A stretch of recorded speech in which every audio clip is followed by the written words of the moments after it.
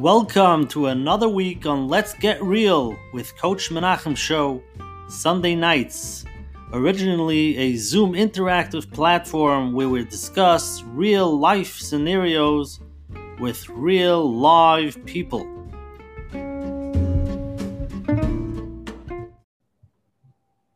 Hi everybody, welcome to tonight's shir. Tonight is going to be the 39th shir over here from the Let's Get Real Coach Menachem program. And again, I want to thank everybody for every week posting us on all the WhatsApp statuses and letting everybody see it. It was around all over and people are telling people about it and it keeps on growing. Again, please, if you can do that, we really appreciate it. We want as many people to know about it, to come, to get chizuk, to get ideas, to get help, and to have an open platform. For those watching the rerun on YouTube, please click on subscribe to Coach Menachem's channel. Click on the like button so Menachem can get more views, more hits, and more people can see it. I want to first start off every week with thanking the advertising sponsors that promote us on all the websites, the Lakewood Scoop for promoting us here in Lakewood. We really appreciate you every week putting us out there for our Lakewood Chevra. And for Rabbi Yaniv from Chazak, who always pushes our programs. Thank you, Rabbi, especially. And special thank you to Chayla Kaufman, Shmuel Summer from JCN, Jewish Content Network, for always promoting us on all the digital platforms.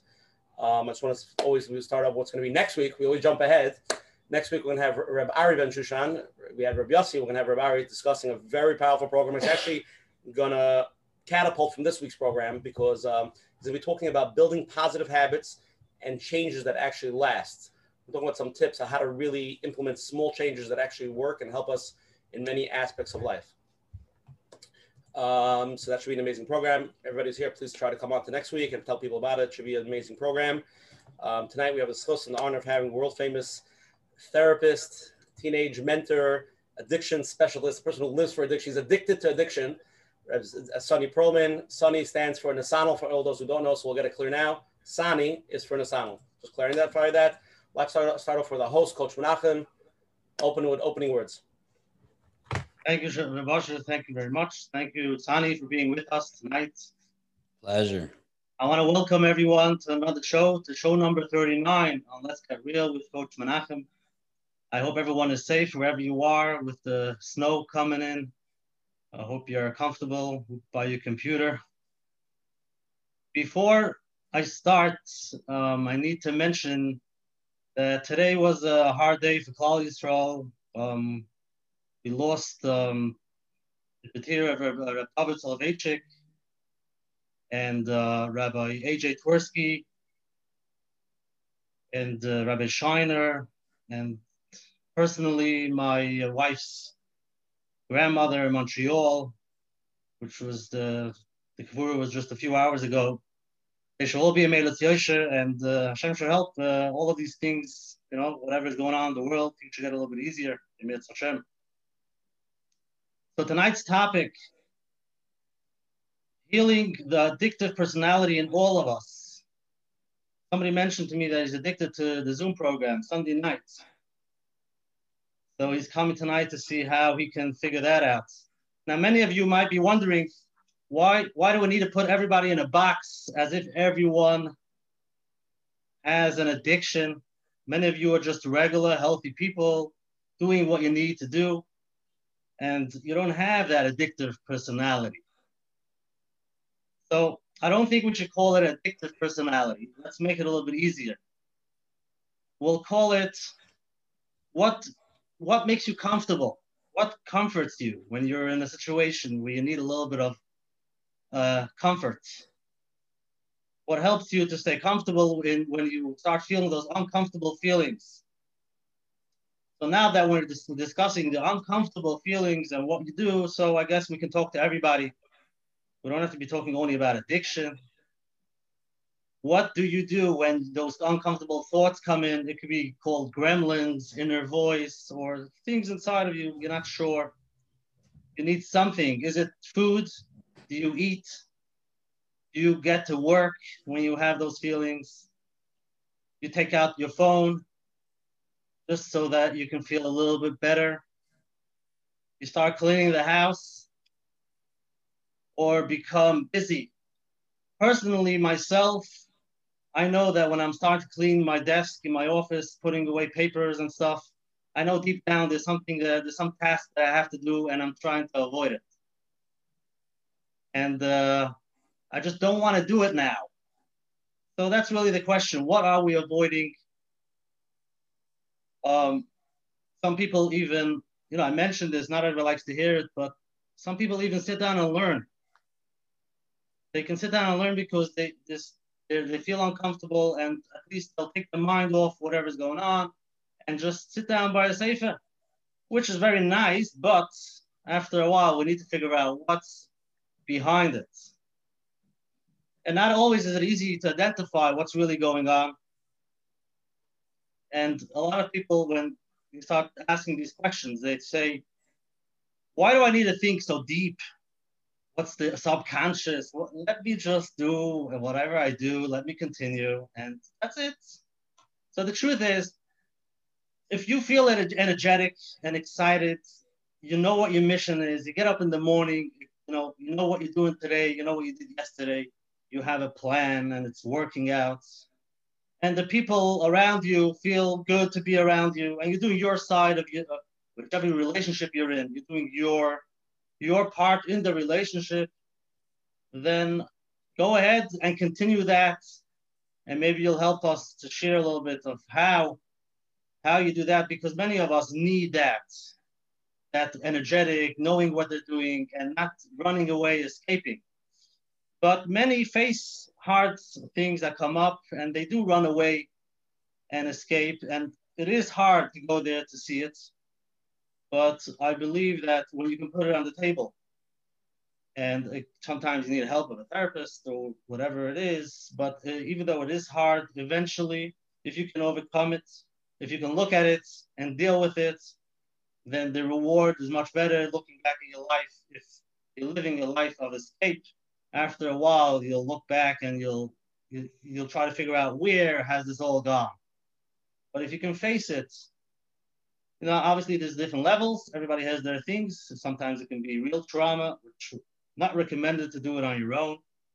But sometimes it can be smaller things. So I just recommend tonight, when we do this program, Amit Shem with Sani will help us out a little bit, if you can have a pen and paper on the side.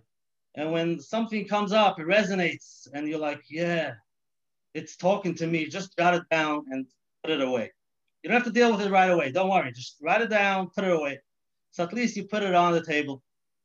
And then eventually, when you're ready, Amit Hashem, we can deal with it. So Amit Hashem, let's have a great program tonight. Sami, thank you so much for being with us. And Amit Hashem will have Siyata Deshmaya. Everybody should get the help they need. Amit Hashem. Thank you, Coach Menachem, for such a beautiful opening. Tonight, let's start off first. Tonight's show, we're going to learn the Zecher Nishmas, a good friend of my father-in-law, Rabbi Ksil ben Yosef Baruch Waxman. I'll read a little blurb about him. He was Rosh Yeshiva who built and sustained the yeshiva in the Midwest WITS, Yeshiva, Wisconsin Institute of Torah Study, a very close friend of my father-in-law. He was a pioneer before it was popular into moving out of town community that didn't have much from infrastructure to plant seeds of Torah by way of learning, building a yeshiva building, turning a community yeshiva into a thriving Torah spot on the map. His hallmarks were the larger-than-life personality, his real love for every yid, his chesed without boundaries, his devotion to the Klal. He lived the entire life in service to Klal Yisrael with a clear mission always on being Mekadosh Shem Shemayim and bringing others close to Hashem through his Torah, using his rich, endearing personality. So this is close to tonight's share with the 100 people that are here tonight, but Hashem, the 1,000 that will watch it. Should be close to his neshama. Should have big aliyah. It's very, very close to my father-in-law. We were just by his wife last week. Very special people. Again, Rabbi Menachem mentioned it, but I think also tonight we have three big gedolim that will nifter today. Rabbi David Soloveitchik, Rabbi Yitzchak Shiner, and of course, Rabbi Dr. Abraham J. Twersky, who was very close. My wife's a Twersky from Milwaukee, so she's very close to him. And he was the father, he was the Avia voice of From Therapist. So I think it's apropos that the shir tonight will be also L'zech Nishmas for him. And also tonight we're going to do Refu Shalema. It's a common friend between me and Sonny Froman. We share a common friend. We found out. A good friend of mine, Menachem Ben Devorah, should have a big Refu Shalema, and he should get back all his strength to where he is. An overview of tonight's show. Tonight we're going to be, people don't really, we discuss a little bit. I'm just putting a little bit out there, Sonny. We don't realize and pay attention to all the different stuff that everybody has some type of part of that in their personality, and it turns out in some form of way throughout life. And we're here tonight to discuss it. Sonny is a person that put many, many years into addictions and really understands it in a different tone than most people understand it. And tonight's title was a little bit, hard to understand because some people are like, they see it, addiction. I know somebody who's addicted. I think he drinks too much Kiddush. We're talking about the concept, the personality of addiction, and how to deal with it and stuff. And we'll get into it. But I'll read Sonny's bio, and then the floor is yours. Sonny Perlman, LMSW, has been working in the field of addiction for over 2 decades. For the past 16 years, he's been the director of Our Place in New York, which is a full-service drop-off center for young men struggling with addiction, mental health issues, and other difficult life situations. Sonny has been experiencing working with mentoring, foster care, as well as working in 2 inpatient rehabilitation centers. Most recently, Sonny has been the clinical director of Our Village Sober Living, a high-end sober living facility in Rockland County with a long-term success rate that is second to none. Sonny was educated in the New York School of Social Research with his graduate degree from Wurtzel School of Social Work. In all the time that he has been working and the thousands of people that he has worked with, Sonny has not met anyone who was not capable of healing themselves. It's a very powerful statement. Sonny Perlman, the floor is yours. Oh, thank you so much. I got to say that this is quite an honor.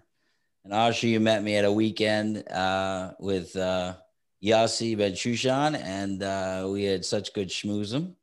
And it was such an honor to be asked to be on this. So thank you so much, Coach Menachem. Thank you so much. It's such an amazing platform. I'm like absolutely awed because I'm just sitting here watching how many people on their free time just want to do some self-development. It's fantastic. Love it. Okay, so I'm going to dive right in. What I wanted to talk about tonight is it's an interesting topic because you mentioned it, Coach Menachem, the topic of addiction, because actually I'm one of the people who specialize in addiction who don't really love the word addiction. It's a scary word. And it sounds like it's some sort of alien that shows up and they're addicts and nobody understands them. And there's a couple of people in the community that kind of get it and everybody else is just, what do I do? And I'm going to explain that. So my goal in this little intro is to talk about what I believe addiction is, how we could help it in a very small nutshell. I do not want to insult anybody by saying that this is easy. And it is incredibly difficult to deal with, both from people that are dealing with people in their, loved ones that are addicts and people who have addictions themselves. So, but I do want to explain it so we could understand how we all could help it. The first thing that I want to say, and sometimes people get surprised when I say it, is that drugs, alcohol, other activities that we all know of, and any other addictions that people say they have nothing to do with addiction. They have absolutely nothing to do with addiction. Drugs don't make you into an addict.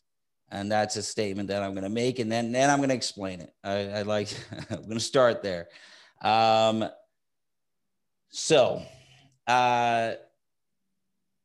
What is addiction? This is, it's a very hard day for me, and you both mentioned it. I realize it's a hard day for Klal Yisrael, and all these Gedalim passed away. But Rabbi Twersky has always been an amazing inspiration for me. And when I started, my drug counseling classes over 20 years ago, I was studying his textbooks, and he came up with the idea of the addictive personality. Not too many people know that. If you look up addictive personality, it's going to immediately pop up Rabbi A.J. Twersky, Rabbi Doctor. Probably not going to say rabbi in that context, but he wrote a book called The Addictive Personality. So it's a concept that I have followed diligently. And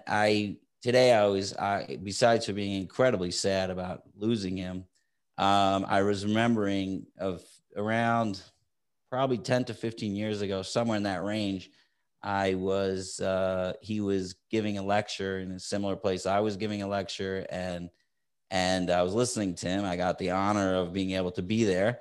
And he said such an amazing statement, which was, I wrote 50 books, but I only talked about one thing.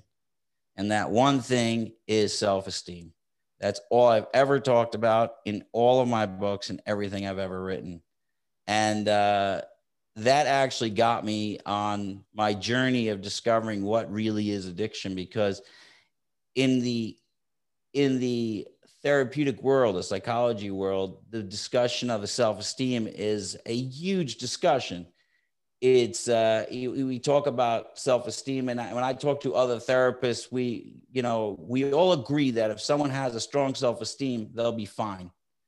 But then I started years ago asking therapists, okay, so we got to get a strong self-esteem. How do we make someone have a good self-esteem?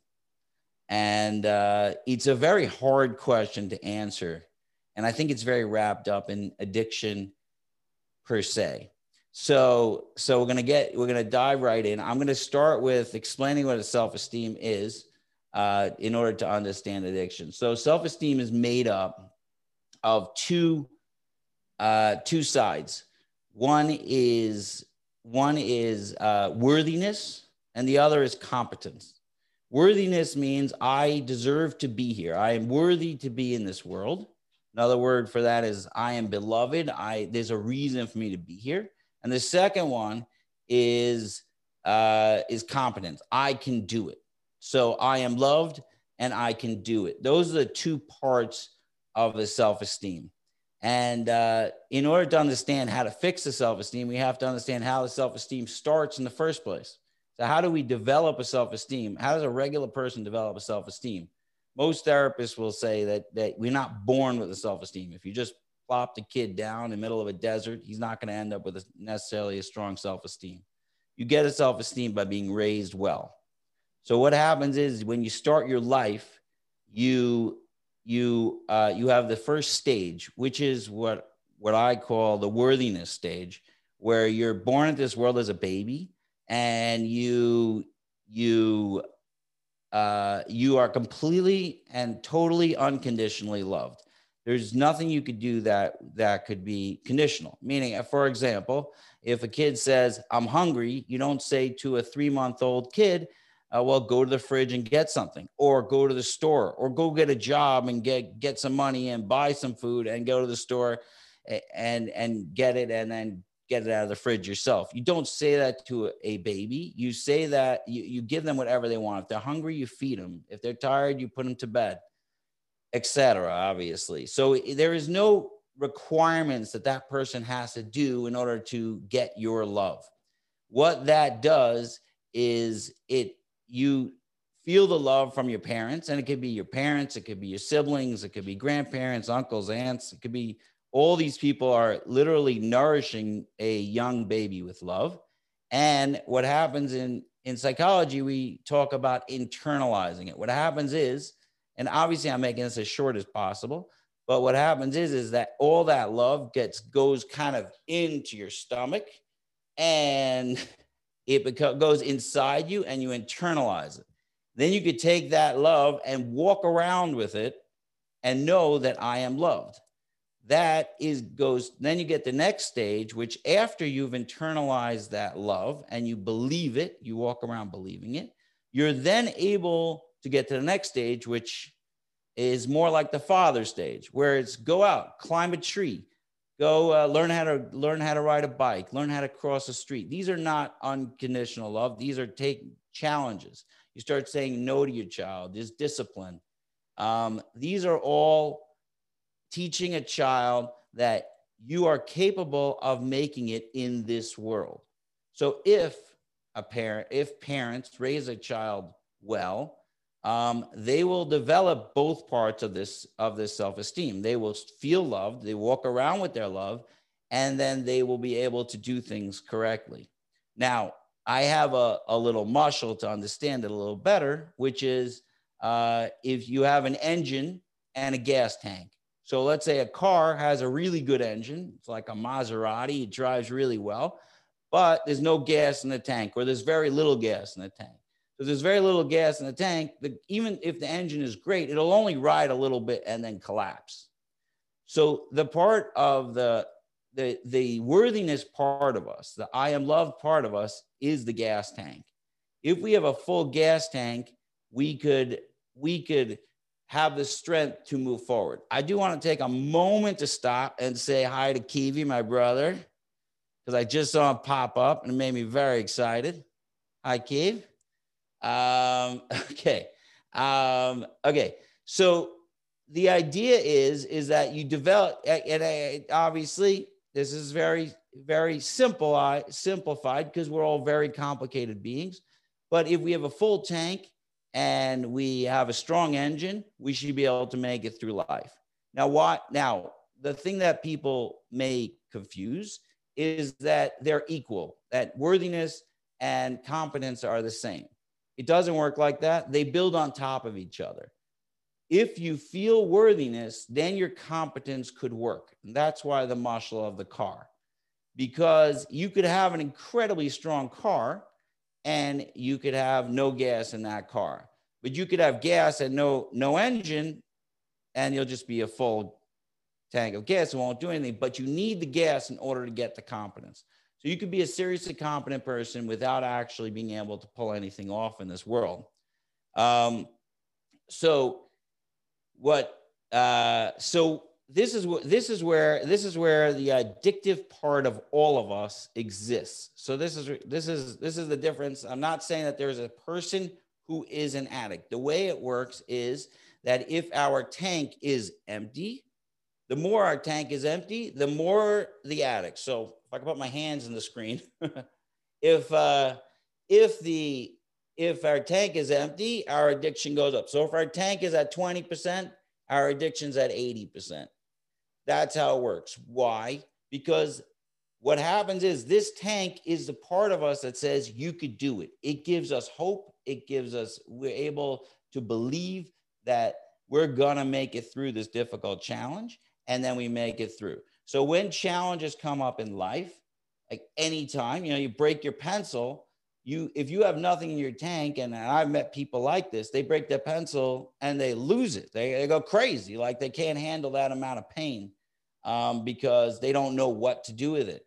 But if you have a party that says, I belong here, I'm worthy, I am loved, I have family around me, I'm surrounded with like a cocoon of love that I call it, then I believe that I'm able to do this. And then you proceed to do the things. And when things are much, much harder, like if you lose somebody in your family, today, Klal Yisrael lost all these people, like really difficult stuff happens. We have to believe that there's a reason we're here. We are, as a person, special enough that we are able to make it in the world. So what happens with all of us is that we always are somewhere in the middle of having that tank full and empty. So I would say most people in the world are about 50% full. So we all struggle with our self-esteem, but we have enough in the tank that we can make it through. So sometimes we'll mess up, but most of the time we can make it through. As things get harder, it becomes harder to make it through. What happens with addicts is, for some reason, and we'll get back to that in a second, their tank is completely empty. And every human being needs that ability to self-soothe. So without the tank full, they don't have the ability to self-soothe. So what they have to do is, because it's not in them, they have to take something from the outside and put it in. And that's why my statement of drugs and alcohol is not addiction. That's not what makes addiction, drugs and alcohol. What makes addiction is the fact that we're empty. So an addict, if you take an addict and he's addicted to alcohol, right? And that's the drug of choice, they call it. And they're addicted to alcohol.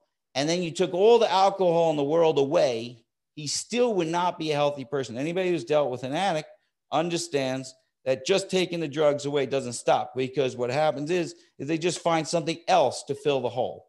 Alcohol makes us feel good. If we're anxious about walking into a scary event and we just take a couple of shots of alcohol, it feels a lot better. Drugs is even more.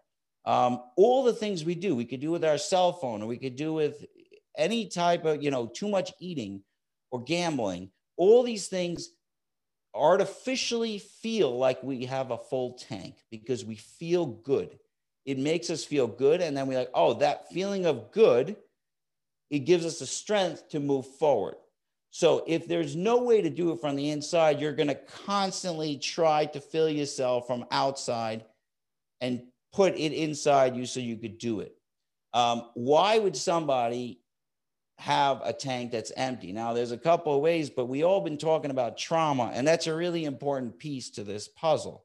Because when you, especially in the Jewish community, where it's such an interesting thing to talk about these topics in the Jewish community, because the Jewish community is incredible. The stuff we do to help each other and be there for each other. The parents raise their kids well. I'm dealing with addicts all the time. And, in the secular world, when I worked in a secular rehab, you talk to parents that have completely neglected and abused their children. And in the Jewish world, you rarely ever see it. No matter, and I deal with our place, hundreds of kids a year.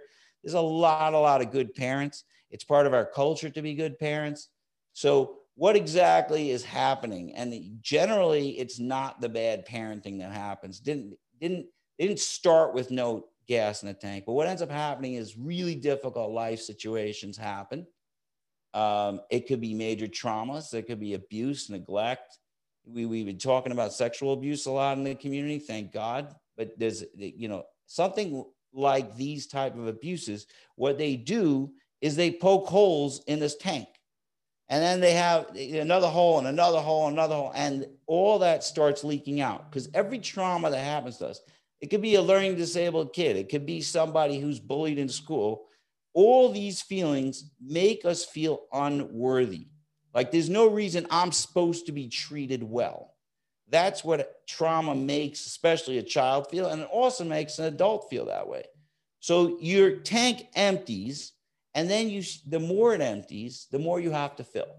So when I say that everybody, all of us, have some level of addiction, is our tanks are not full. There are a couple of people, maybe tzaddikim, who have a full tank and nothing bothers. There's a Hasidic idea that if you want to know if you're a tzaddik, like if someone wants to know they're a tzaddik, if they get an insult or a compliment, it feels the same way to them. They can't be hurt. Their tank is so full that there's no way that you're going to crush them. You can't poke a hole in it. So everybody in this world is somewhere in, like between 40 and 60% full. Some days I feel like I'm 20% full, and those are dangerous days, and we all have them.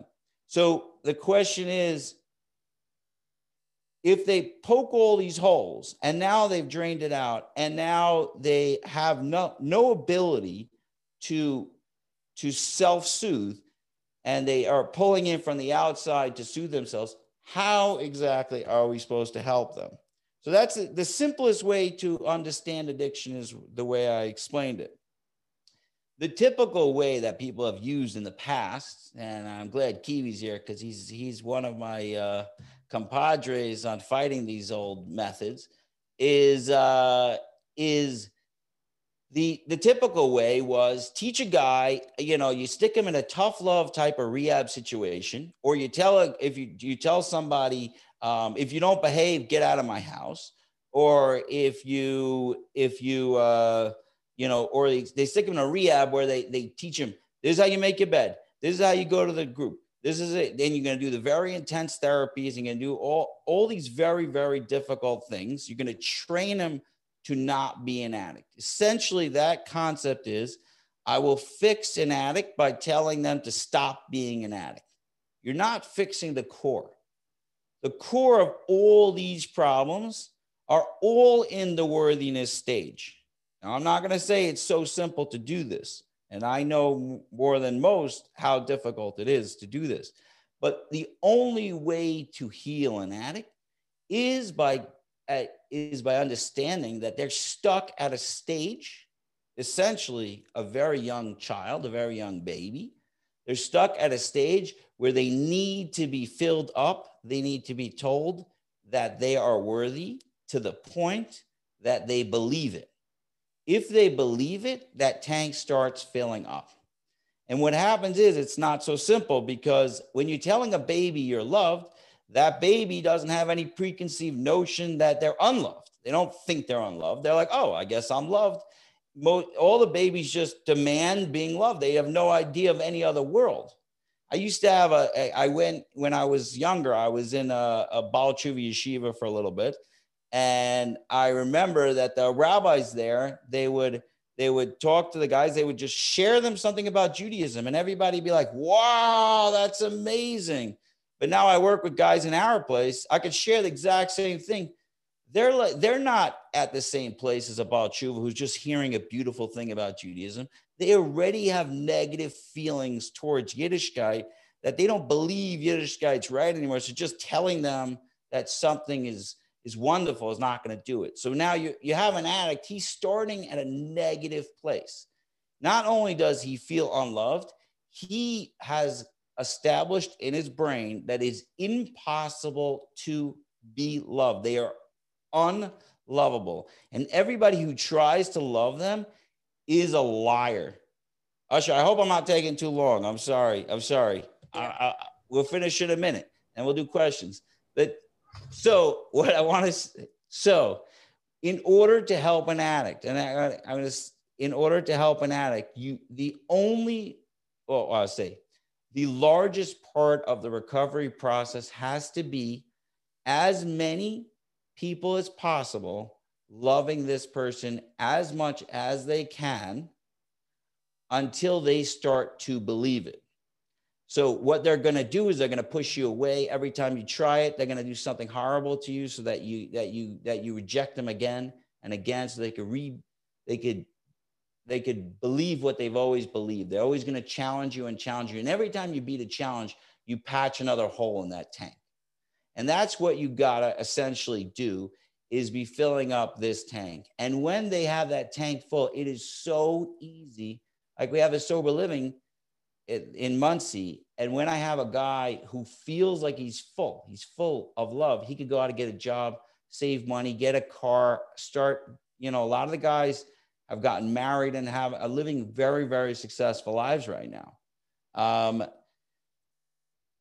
What I'm saying also is very important, because it's not only a couple of people that could heal addiction. So it's not, you don't have to go to a Kivi Perlman or a Rabbi Twersky or a Sonny Perlman, and or the other 25 people in the community that know anything about addiction.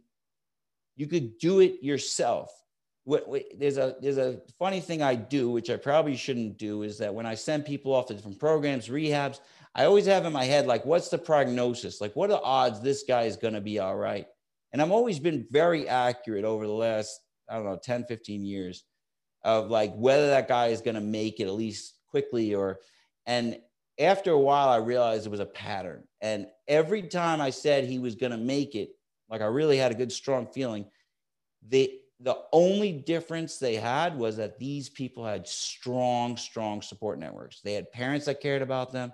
They had uncles, aunts, relatives, mentors, all these people. So what we've established in working with these guys, and like we in our place and in our village, is that we've created this idea of a cocoon of love, where you need literally layers and layers and layers of love until the guy eventually is going to believe that he really truly is loved and is so important, and he's an neshama that needs to be loved and cared about, and Hashem loves him, and he needs to feel all that.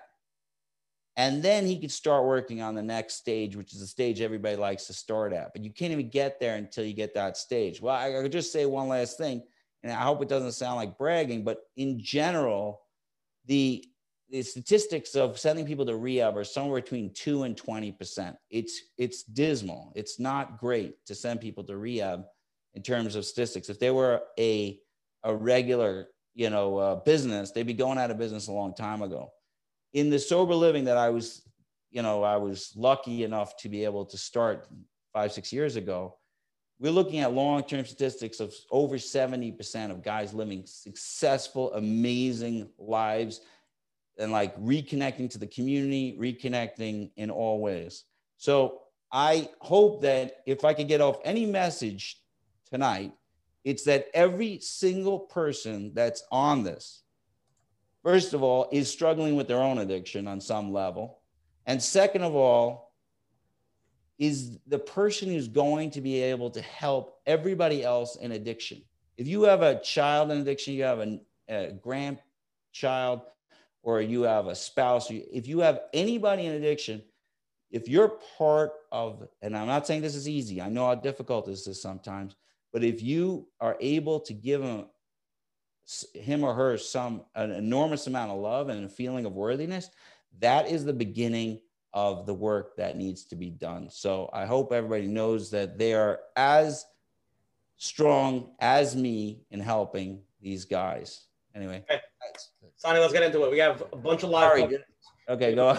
Questions getting emailed. As you're talking, I'm keeping getting like every 30 seconds, another email. So let's get into it. You ready? Yeah. I'm going to give you a minute break. Let's start with a poll. Okay, here we go. Very simple poll. Do you think you have any addictions? Come on, everybody. Let's see if you got it. Three options. Yes, no, I'm not sure. Second question. Do you think you have the tools to help someone suffering from an addiction? Yes, no, I don't know. Sonny, you know the correct answer to these ones? I like them. Very good. They're straight up. I want to see what people think, and then we'll break it down. Okay, ready? 5 seconds. Do you think you have any addictions yourself? Yes, no, I'm not sure. 2, do you think you have the tools to help someone suffering from an addiction? Yes, no, I don't know. 5 seconds. 5, 4, 3, 2, 1. Okay, we're sharing with everybody. 60% of the people here tonight, they do think they have addictions. 27% of the people said no. 14% said, I am not sure. Second question, do you think you have the tools to help someone suffering from an addiction? 42% of the people said yes. 28% said no. 30% are confused and they don't know. So let's clarify all these things that everybody can X off your screen. Okay, so a lot of live questions. I'll start off with the first question just to get it going. And then whoever wants to ask live, please ask live. Again, we're talking about just general addictions, helping people. And you have world famous Sonny Perlman over here. Let's take advantage of him. He wants to be interactive, turn on your cameras. You have 511 people here now, and much more will come. Let's start off with the first question. My husband is so busy with self-help books and groups. When I discuss with him daily things that I need to get done, he shuts down. Can too much self-help or self-care be a problem? It's a really cool question. Obviously, I'm a big fan of self-help and self-help. But I do know plenty of people that are always running from one to the next to get the next self-help miracle that's going to help them get better. If you understand what the idea of using an external thing is, something from the outside and helping us to make us feel better instead of carrying it inside, if we don't understand that, then we're not going to understand that you could be addicted to anything. Anything that's out there, you could be addicted to. So if you keep running from one self-help to the next self-help, you might want to look into whether that's working. Now, what I could say is that some of these self-help groups have incredibly strong communities. Those are the ones that I find that are really the most long-term success rates. The ones that are, you go for a weekend and it blows your mind, I find that they could almost be more damaging because you think you did amazing and then you come home. This has to be, in order to really heal, you have to be surrounded by people that care about you and love you and support you. You cannot just get it from a quick fix. So it's not something I would discourage. I would say I would encourage it always. And there's a lot of wonderful things you could get from these programs. But if you're going from one to the next all the time, you might want to consider that that's part of the problem. How does he know if he's growing? How do you know if you're growing? I always say that eventually, as you're healing, as you're feeling better, your negative emotions start becoming less than your positive emotions. It's a very hard thing to know if you're healing. I mean, obviously, if you're not functional, like the idea of addiction it's a disorder. So if you have anxiety, everybody has anxiety. It's important to have anxiety. I have anxiety about being on a podcast with 508 people that I don't know. So then I'm going to come prepared and try to say good things so that I don't waste everybody's time. It's good to have some anxiety. But if your anxiety goes to a level that you can't function anymore, that's when you know you're not. That's when you know you're unhealthy. That's when it's. Sonny, I just want to jump in. Sonny, I want to jump on. A few people are just texting. Maybe we could harp on it because people have this question to clarify it. What happens if you don't have the village of people behind you to support you? Oh my God. Okay. Okay. Better yet, listen, if you don't have it, what can you do to acquire it? I absolutely love summarizing a topic because there's so much unsaid. Actually, this is why, and this is what I've noticed over the years, is that the 12-step program for addiction and recovery is bar none the best program out there for helping people. Why? Because, and there's many reasons, but one of their biggest reasons is you put yourself in a position where you're getting supported literally day and night whenever you want from a multitude of people all over the world. You could go anywhere in the world and find a place to get support. So I suggest those people get over to a real self-help program where it's support. So you want a support group. That's what you're looking for in those situations. Now, I also want to say with addicts, the first part of their recovery is really not so much up to them. It's really up to everybody around them, because it's hard to force somebody to love you. So you could put yourself in a situation where you could be bombarded with love until you're able to accept it. And that's why I say things like joining a 12-step program is an absolutely great idea. Let's take a live question, the first one, okay? Hi, how are you? Hi, thank you so much. I wanted to ask, I was raised in the 50s and 60s, first generation post-Holocaust, post-Depression. It was a different generation where the word self-esteem wasn't in anybody's lexicon. And although my husband and I raised, Baruch Hashem, responsible, reliable children into adulthood, knowing what I know now, I wish I could have parented my children with less criticism and with a healthier self-esteem.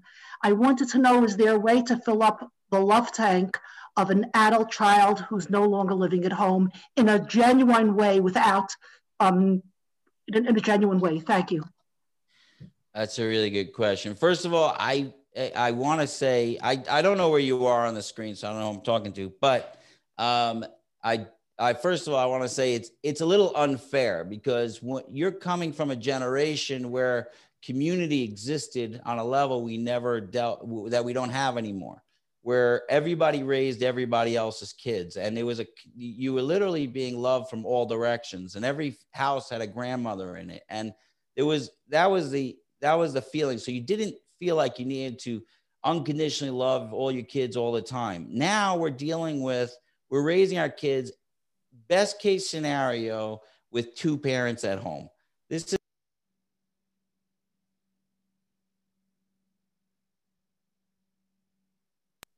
Am I muted? Oh, you're good now. You're good. Sorry.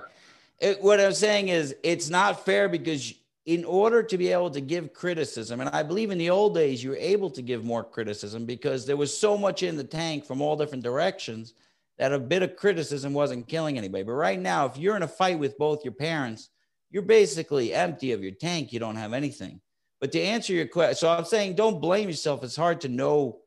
It's hard to be able to raise kids from another generation. And now, generations now are even worse. It's so rare to have even relatives around in the same area. I have Kiwi here, and he's all the way in Queens. How am I supposed to love his kids? I see Shalom, and I love him. But what I'm saying is it's so hard to have all that love around them. So it becomes all on the parents. So what I would say to you is that there is nothing that's going to be artificial about loving your kids today. My other brother, Shim, he works with older people, and he keeps telling me that there are people that are like literally in their 80s, and all they're saying is, I want my parents to love me. Their parents are dead and that's all they want. So it's never too late to just turn on the faucet and fill up that love tank. It's really not. They might not trust you the first year, but by year 2 and 3, they're like, wow, I got my parents back. So, go for it. This is a new generation. And you know what? It also feels a lot better to give love than to give criticism. So there's a little benefit in there as well. Ani, amazing. I can't hear you, Usher. Are you ready to get warmed up? You ready for more? We're ready, baby. I'm here all night. All nighter. Okay, here we go. You're on. Unmute. Before I ask my question, I appreciate your talk. I would like to join in the tribute to Rabbi Dr. Twersky, Rav Shalom. I heard him speak once, and the most powerful thing that I remember him saying is something that's nogea to your profession. And he said, when we shlak al chet shechatanu, we do al chet shechatan sheyatznu ra, it's because it's people like Rabbanim that their congregants will come to them for help for psychological things. He was very big on, he was in the forefront of bringing up topics like abuse and addiction. And he was saying how people would go to rabbis and leaders for help, but they didn't really have the tools to help. And in innocence, they would try to help their people, but they really didn't have the proper wherewithal. And so they were guilty of Yatzna Ra, not on purpose. And he was saying how important it is to go to the professionals who have the proper knowledge about things. So now I'll ask you my question. When you talk about addiction, I wanted to know if there's such a thing as a physiological propensity for a person to become addicted, one person more than another. For instance, if teenagers are experimenting with drugs, so one can become hooked right away, and others it can just not bother them at all. Could there be a physiological reason for somebody to become hooked or addicted? Okay, so a very thank you for the question. I really love what you said about Rabbi Twersky because I agree with what you said. It's beautiful.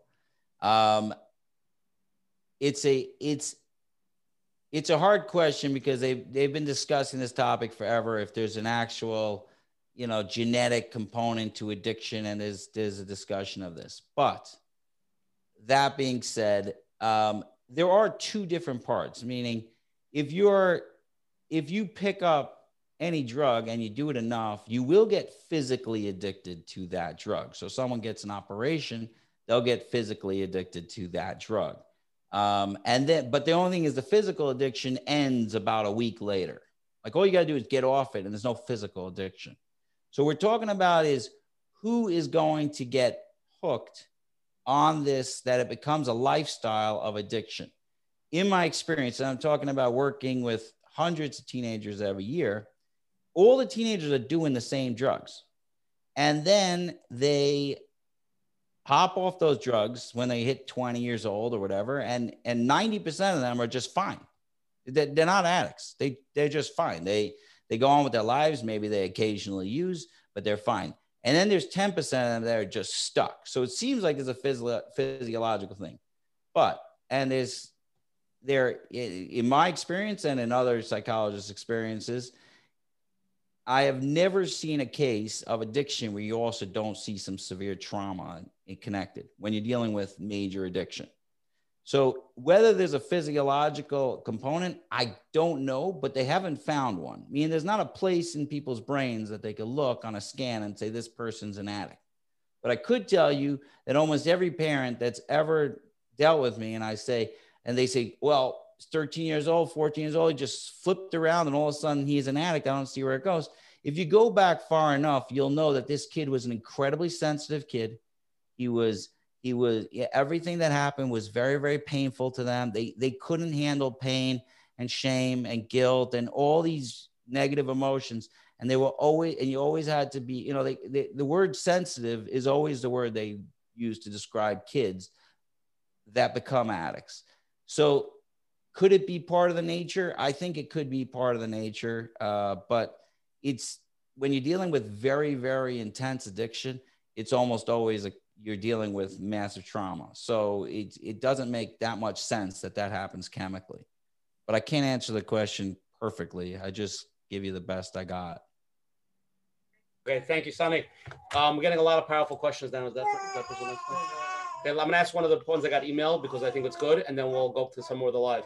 Wait, could I say something before we go to questions? Sure. There are a lot of awesome people here that I know, and I'm not going to say hello to everybody, but I just want to say that I'm all happy you're here because I'm noticing a lot of people got Joe, I got Levi, got my, oh, and if I go like five things down, I see my wife, who is the best thing that ever happened to me.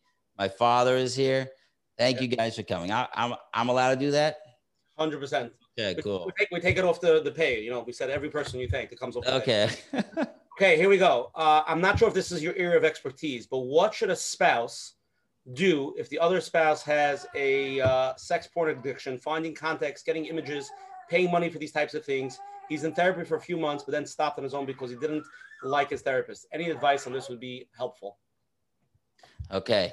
So this is a question I will refuse to answer. I will answer it in a broad way because I obviously don't know a lot about this. This is a very small piece of a very complicated marriage and life because everything is very complicated. So specific questions would be, I'd be very arrogant to be able to answer that specific a question. But I could say this, when it comes to spouses, it's very complicated because these people are really, they could really hurt you along the way. So to say that you have to be the unconditional love and stick with them, you're falling into another topic of codependency, which is a discussion that is, I think, for another time. But I could say that the answer to their addiction is still the same. They are struggling with feeling unloved and unworthy, and they are fighting with that problem. And the way they're healing it is with their porn. I don't know if it's addiction because I haven't diagnosed this person, but it's definitely, if it's a level that's bothering the family, then it might be, especially if there's a threat of divorce or anything like that. It's something that should be looked in closer. But he is going to reject trying to get help until it's too hard. The only thing you could do is pull in other people that love him and try to support him till he gets to the point where he wants to get help. And I'm not answering whether you stay in the marriage, don't stay in the marriage. That's not my point. I'm just saying it's the same exact issue. This is a person whose tank is empty or close to empty and needs it to be filled. So if you need to call in neighbors and friends and say, my husband needs a lot of love and you got to give it to him, that's something that might be up there, but it's a hard question to answer. Okay, there you go. Let's go to another live question. You're on. Hi. So to give you a little background first. So when I was growing up, I was beat and I was told that I probably, that I was hated and I probably should die, which I may have a couple of times. So now fast forward years, and I've had 3 marriages where, it starts out good where you think the person has your best interest at heart. And then, 5 years down the road, you find out that no, they actually didn't. And you're back to, where you were as a teenager in the mindset. So how do I stop picking people to be around me that is crushing my self-esteem? I mean, I bring myself up to a good point, and then I let these people in that just, destroy who I am, and I lose myself. So even if I work on myself, I still find these people that they come into my life. So how do I change the way I relate to people, and how do I find people to support me rather than take from me? Wow. I'm so sorry. It's such a painful story. And I really hope it has you heal from all these wounds. This is, I could say this. We in our lives keep doing the same patterns and reliving the same experiences until we make major changes in our lives. What I would say, and because obviously I don't know your whole story, but again, I said it before, is that the best suggestion is to join some sort of 12-step support group for this type of issue, because you need to be surrounded with many, many people that appreciate you and love you until you get to the point where you'll have absolutely no tolerance for someone like this. You need to be able to fill yourself with people that love you all the time until you won't even think about taking somebody. You'd smell it out in a second. So that'll be my suggestion, is join something where you can get a tremendous amount of support. And, obviously good therapy is a good idea as well. But I would suggest surrounding yourself with as many people so you could kill those old beliefs that you were told as a child. I hope that's a little bit helpful. Okay. So we're going to go to the next question, even though we're not sending away the old question. So it was a heavy one, but we're going to continue. We have over here somebody with a close friend who is suffering tremendously with gambling addiction that has destroyed his life and marriage. What can a good friend do to really be there for him and help a friend?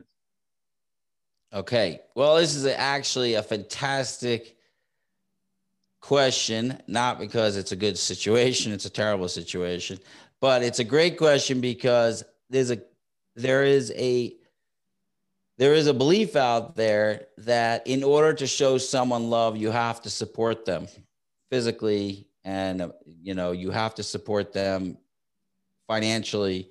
To give someone love, you do not need. You just have to do that. You could give them a lot of love, support, be there. Time is the best money you could give anybody.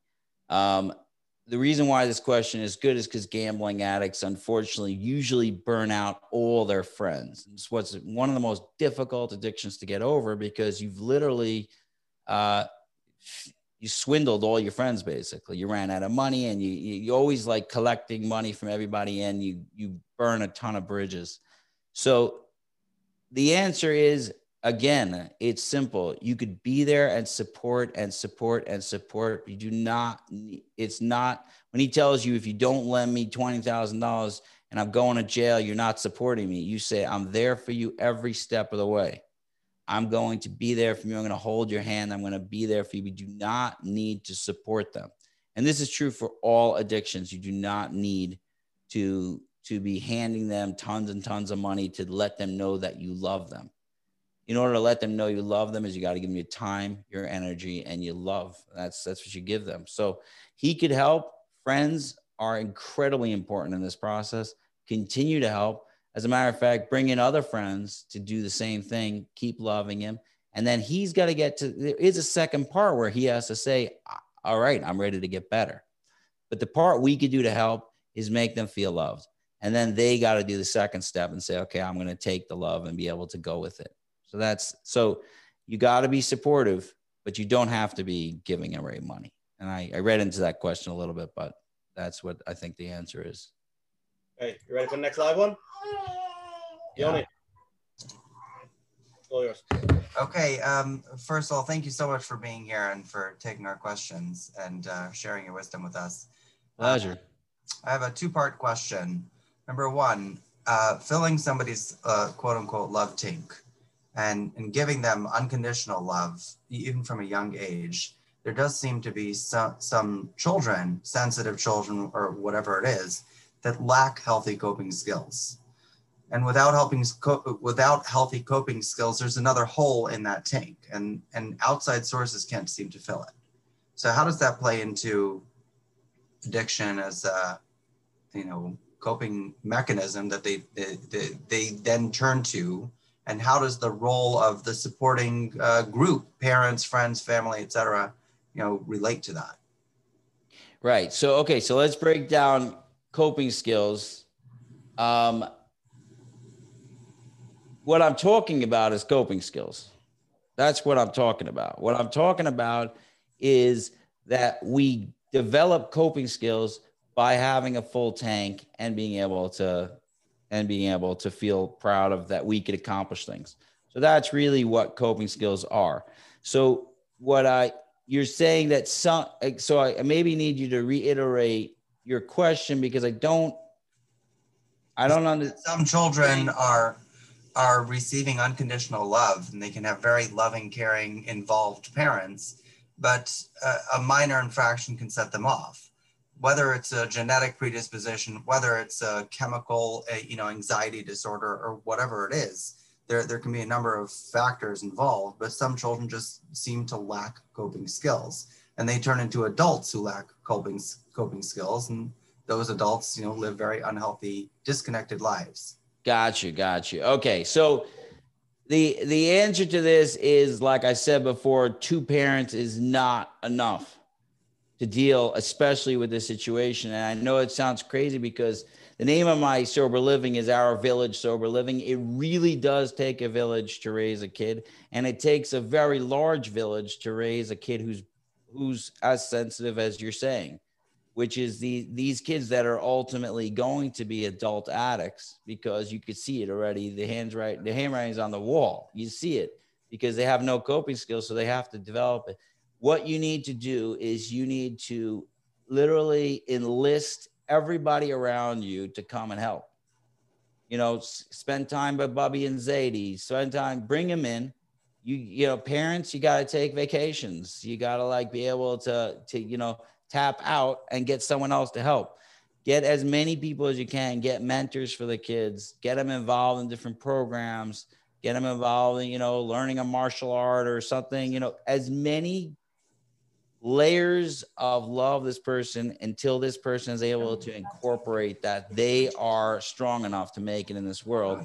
You just got to keep upping it, but it's very hard to do it yourself. And that's my answer, is that you really need to kind of bring in the cavalry and get this to happen. But that's what I'm talking about with these kids. You could see it. The handwriting's on the wall. That's what I want to say. Sonny, amazing. Let's go to the next question. Hi, Sarah. Hi. Okay, I hope you can hear me. I have a question, maybe it's a little trivial, but I as an example, I always need my morning coffee, and I get severe headaches when I don't have it. So you can imagine how I am. I'm Yom Kippur and all that. However, I feel like the coffee, it helps. I don't know. It makes me focused. It has a lot of positive benefits. Now, I remember reading somewhere like it said even animals are known to eat coffee beans, or certain plants that have certain narcotic or whatever you want to call it qualities. So right. At what point does the addiction become, I don't say neutral, or how would you define I don't want to say a healthy addiction. Maybe the word addiction itself is inherently negative, but if there's something that has positive benefits, would you discourage? There are communities, the Mormons, for example, I think they don't even drink coffee, anything that's considered a drug. I remember even reading my high school drug abuse class. Coffee was listed, the barbiturates and the amphetamines, yada, yada. And then so I'm just saying, aren't there some that are less, I don't know what the threshold is as far as. Gotcha. So let me, so first of all, again, like I said before with the example with anxiety, there's anxiety that's normal, and then there's anxiety disorder. When you know it's an addiction is when it is taking over your life and you can't function, and you have tried many times to stop and you can't. So that's how you define addiction. So it's affecting, you're losing a lot in your life and you can't stop. What you have, it sounds to me, unless you're drinking coffee all day and you got divorced twice because of it, I doubt that happened. It sounds like you have a physical addiction to coffee. You need a little caffeine in the morning. I don't consider that addiction. I consider that your body is dependent on it, but you could kick that in 2 weeks if you wanted to, but you don't want to. So I don't see any reason to. You got the go ahead. Knock yourself out. Unless you become Mormon and then you got to get off the coffee. Okay, Sadi, somebody's texted a very good question. I want to read it. What do you do with an addict who has gone through every opportunity to heal, done the 12-step program, in and out of rehabs, but as it just can't be helped, as he's worse state than he has ever been, hurting himself, everyone around him on a regular basis, so hard to love him because everyone is so angry at him? That sounds like every addict I've ever dealt with.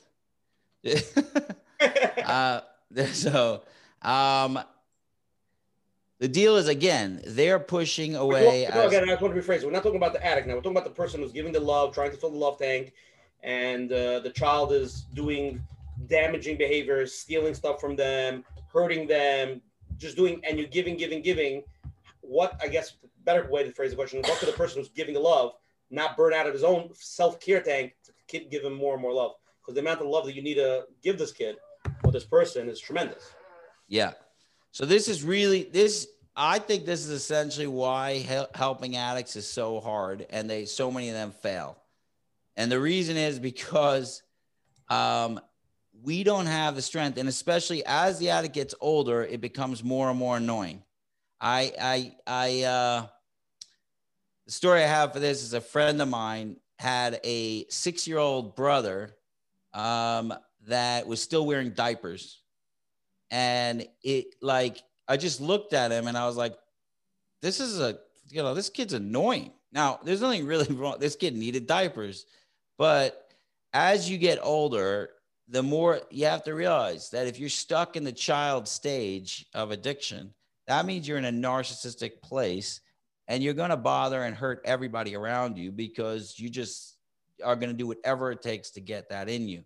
So the reason I said to Yoni over here is that you have to get more and more people to kind of tap in to help you love, and have them try to join a 12-step group.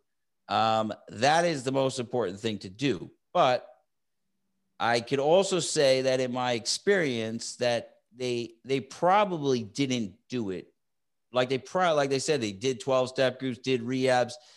If that person is really committed to being in a 12-step group and actually is working the program, you're probably not going to have these difficulties. So I don't know the whole situation, but most of the time is those people are not actually following along, and they're driving you crazy because of that. And you have to keep giving love. I read something today. I wish I could quote it. Rabbi Twersky. I think I may even put it on my phone, on my status, but it was, could I read this? Sorry, it's Rabbi Twersky.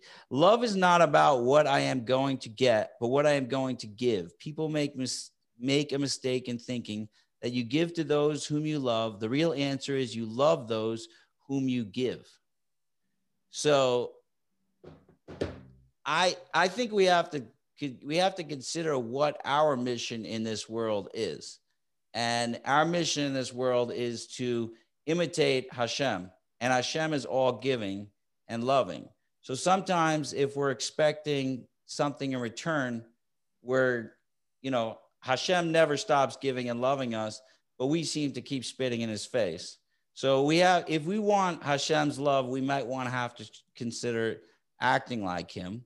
And it's never easy. And I feel bad for every one of these parents that have to go through this, or siblings or whatever, whoever's getting burnt out. But I hate to say that's the only way to do it. Okay, amazing, Sonny. Let's go to the next live question. I have so many live questions there. You better drink some coffee now. Yeah, hi. Thank you so much for giving us this amazing platform to speak. And a two-part question. The first part question is, reading all these self-help and self-development books, a lot of them keep saying that you can't wait for other people to fill up your tank. You have to do it on your own, because you can't be dependent on whether people, approve of you, love you. You just have to fill it up on your own. So back to the part that you were mentioning about, getting love from other people, even it takes a village to love. So that's the first part question. The second part question is, what would you say? It's hard because you don't know, the situation and everything, but the intense resistance to believing and getting rid of the old beliefs of being unworthy, just inherently, like, I don't believe everyone is worthy.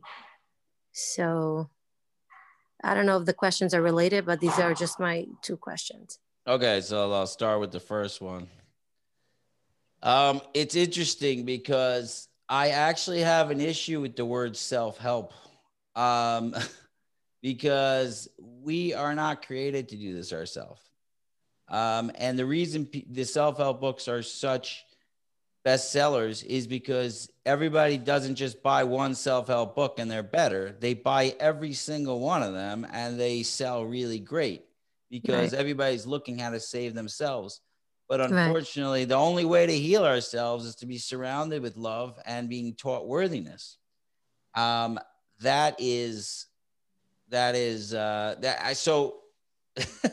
it's an issue with self-help books. I love self-help books and I've read a lot of them. Some of the ideas and suggestions are great, but if you want to really feel full, you're going to have to be surrounded with a community of people that care about you. You got to keep filling up that tank. That's really the depth of it. And the truth is, most of the stuff they do in the self-help books are on stage 2 of what I'm talking about, which is how to live your life in a healthy way. That's in the competence realm.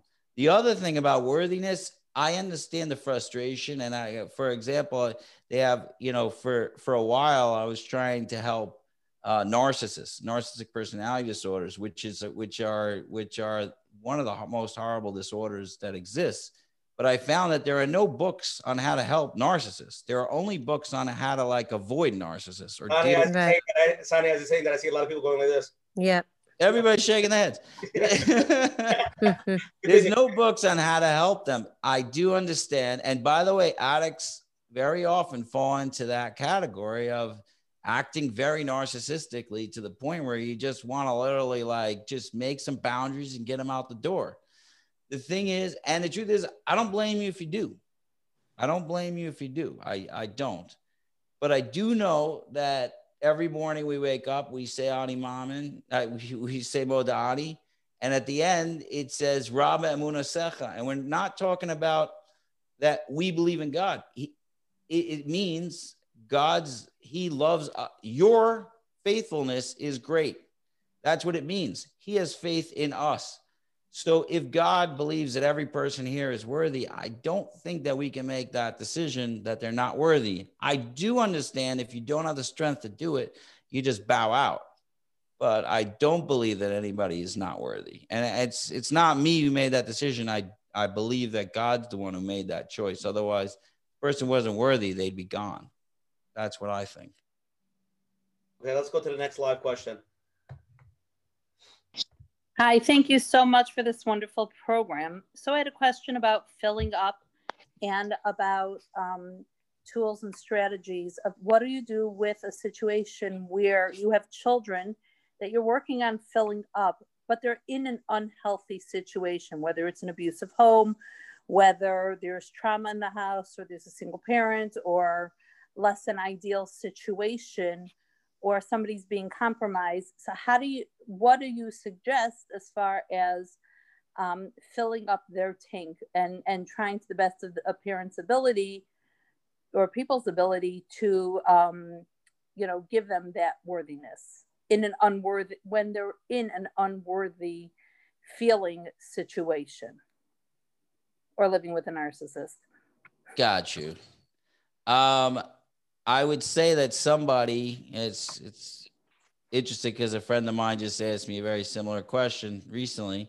And it's obviously a very difficult situation. I'm not understanding your whole situation because you're not giving so many details, but I can give perspective. I work for a domestic abuse agency. So many of the women that come in who are really working on getting their own personal help and the help to understand how they got into the situation, or women who aren't necessarily reaching out for help yet, or men reaching out for help, but are living in an unhealthy situation where they are aware that it's unhealthy and maybe want support in how to raise healthy children in an unhealthy environment. Gotcha. Or is it possible? Got you. So this is, we have a another program. No. This is this program. This is perfect. This is what I do all day. So I love that question. I had a friend named Zalman Mendel years ago, and he taught me of a concept called the bungee cord concept, which is and this is what I do with most of the guys I'm working with in our place, because in our place, people are not looking to get help at all. They're literally on their way down. They're you know, some of them are on an express train on the way down. And I see it as my mission to tie a bungee cord to their foot. But when they hit the bottom, I'm holding on to them. So it's not in every situation you're going to be able to help them. But I can tell you this, I'm the first phone call when they do want to get help. And the reason is because I love them the whole way. I don't think I could fix every situation and make them leave the situation. But I do know when they're ready to fix it, I'm the first phone call. So you got to be the first phone call. You got to tie that bungee cord and give that amount of love. And then when they're ready to change, you're there.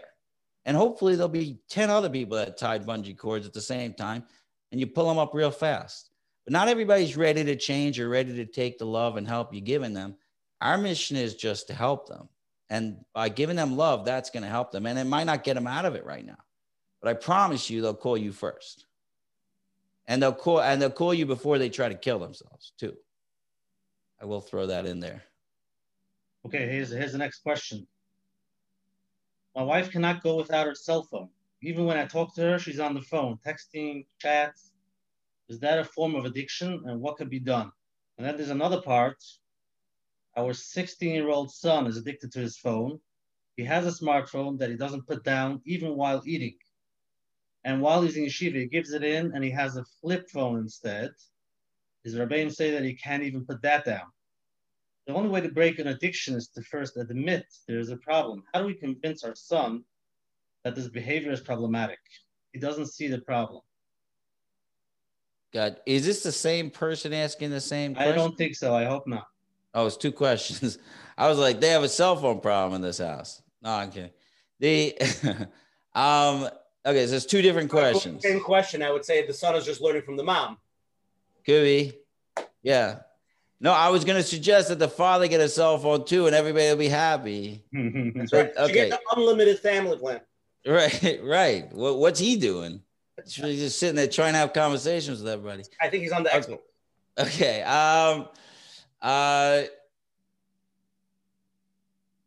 Okay, so obviously cell phone is the newest addiction, and it's the same thing. I mean, it literally fills us up. Sometimes we just sit there and we're looking at our phone and it fills us up. So the first part is, yeah, it could totally be an addictive behavior to be looking at your phone all day. And I think it's probably the most common addictive behavior of today. I think almost everybody is going through this out there in the world. How do you get someone to want to change? Well, so you're dealing with a 16-year-old or you're dealing with a wife is going to be two different situations. A wife you could have long discussions with, and a 16-year-old, you probably just want to spend a lot more time with them. And again, surround them with good things, you know, have them join good classes and have people surround them with, give them as much attention and love as you can. And the truth is at 16, there's so much angst going on with a 16-year-old kid. There, literally, you drain your love tank just by being a 16-year-old kid. It is so difficult. All the emotions and feelings that you get when you're 16 are so difficult. There's so much stuff going on in school and at home in their head and hormones. And so you have to be a little bit patient and give, again, you got to give a lot more love. You got to like surround them with as much as possible. If they get to a point, and I'm dealing with all the time, and people are constantly sending their 16-year-old kids off to rehab. If someone doesn't want to get help, it's usually a pretty bad idea to send them to get help. It's a good idea to give them enough support that, again, like a bungee cord, they come to you and they say, hey, I really need help now. All these kids, I'm dealing with parents all day, and they're constantly sending their kids off to rehab every time they hear that. When I worked in rehab, there was a kid who came into rehab from a Jewish community who had smoked pot 5 times. And they said, marijuana 5 times, he's an addict, he better go to rehab. I mean, they basically destroyed this kid's life. Sometimes you have to wait till people are ready to change, to get, not sometimes, always. Our job is to be there for them. Our job, if we are that 16-year-old kid, is to try to put down the phone and surround yourself with good things. Join a good hobby, join a group that you could have a good time with. if you recognize the problem. And if it gets really... When we went to that program, you were there Saturday night for the Lava Malka to the end, or you left before Saturday night? No, I was there. It's wonderful. When that kid spoke at the end, like 2 o'clock in the morning? Oh my gosh. Yeah, so I just want to mention what he said. So there was somebody who spoke about this gathering where a kid was very addicted. He had 6, 7, 8 years of addiction, and he was on every drug. He named it. He almost killed himself a few times. He said the bottom line was he got all the love from his parents. When his parents came on board, his parents were behind him, and he got all the support system and everything he got. At the end of the day, he was in and out of rehab 100 times. That the only thing that really, really helped him when his love tank was filled, and he decided I wanted the help. So you could be there, you could give him the village. That's going to help him and support him, but it's his decision. That's the only way. Am I correct, Sonny, for saying that? Yeah. That's stage 2. We are pretty much responsible for stage 1. And people who don't have people to love them, they struggle forever. And they like one of the other questions, you got to get yourself into a group of people. You have to put yourself in a situation that you could be loved. But if we have kids or family members or even distant relatives or neighbors that are struggling, get out there and help. There's one of the things we were talking about, Usher, which is the idea that if you have a kid who's struggling, like we should announce it to the world instead of being scared of it and let them come and help. Why did you say your muscle? You said Sunday with the flag. Let's go. Yeah, no. So I was saying one of the speeches that I said that we should have little flags, little flags that say my kid is struggling or my kid is, off the derech. I don't know, whatever funny word you want to use. But my kid is struggling, and everybody should start making you dinners and being there for you and being there for your kid and taking your kid out. And that's what should happen. That's what a village is. Now we just hide it so that we're basically sabotaging our chance. I do want to say on a global scale, this is what's happening in America. Like if you look at third world countries, they don't have addiction rates like we have. They have the places where you have very small insular communities, the addiction rates are much lower. That's all I'm saying. These are like survival communities I'm talking about. Like Can we back up for a minute about the cell phones? Is that really an addiction? How does one know that he's addicted to his cell phone? Again, somebody really know if they're addicted. Bottom line. If it is severely affecting your lifestyle in a way that is damaging, and you can't stop no matter how much you try, that's addiction. I know if I want, I could. So why should I? Go. And if everybody tells you that you should stop, and you keep saying if I want, I could, try stopping for a month. See how that works out. If you can, then you're good stuff. Somebody, a good friend of mine who has a sibling that's in this situation, texted me a question. I just want to explain it. The question is, you're supposed to give them the village of love, right? But in a certain sense, they have to reach rock bottom. So is it a contradiction when you're giving them the love and the support, they don't really always reach the rock bottom? Shouldn't they sort of reach rock bottom so they get the help quicker? Do you hear the question? Yes. What I would say in those situations, if you were really an addict, you're going to hit rock bottom whether you're being loved or not. You're going to feel absolutely miserable every single day of your life because nobody wants to do absolutely nothing with their life. Nobody wants to destroy all their relationships. Nobody wants to steal from their friends and their family. Nobody wants to do that. And if you're there, they're going to reach out to you and say, help. I want to be part of that. So they have this concept called raising the bottom. You get real tough on them. And then when the bottom hits them hard, you don't have to try to mess around with the bottom. If you're an addict, the bottom is coming. The only difference is that if you have no one around, you might continue and have a further down. Like they say, you hit the bottom and then there's a trap door and you keep going down. If you have people around you, when you hit your bottom, you say, okay, help me out. Again, the bungee cord. That's when you say, help you out. I think it's a fallacy to believe that you're going to prop people up so long that they're never going to hit bottom. I do think that sometimes you might not want to be giving them tons of money. I just want to jump in something and say it because it just reminded me again, that boy that spoke that Saturday night. And he said that when he was going through his path, his mother was so there for him. And he called this person went through 7-8 years of addiction. And his mother was always supportive, buying him, giving him, bought him anything he needed. It was just showed him unconditional love, and it was his full village. Even when he reached the point that he wanted to commit suicide, I remember the story, and he bought the pills and he was overdosing. He called his mother on Pesach and his mother is from, picked up the phone and said, "Ma, I want to kill myself," and said, "I'll buy you a ticket to come home right now." So when they're reaching that rock bottom, because he had somebody to call, he called his mother and he came home. Right. If you remember in that story, he had the pills there to kill himself. And if he didn't have someone to call, he would have done it. And I've seen many situations like this. Okay, let's go to the next live question. Hi, good evening. How are you? Thank you. A lot of the points you've made so far are really hitting home for me.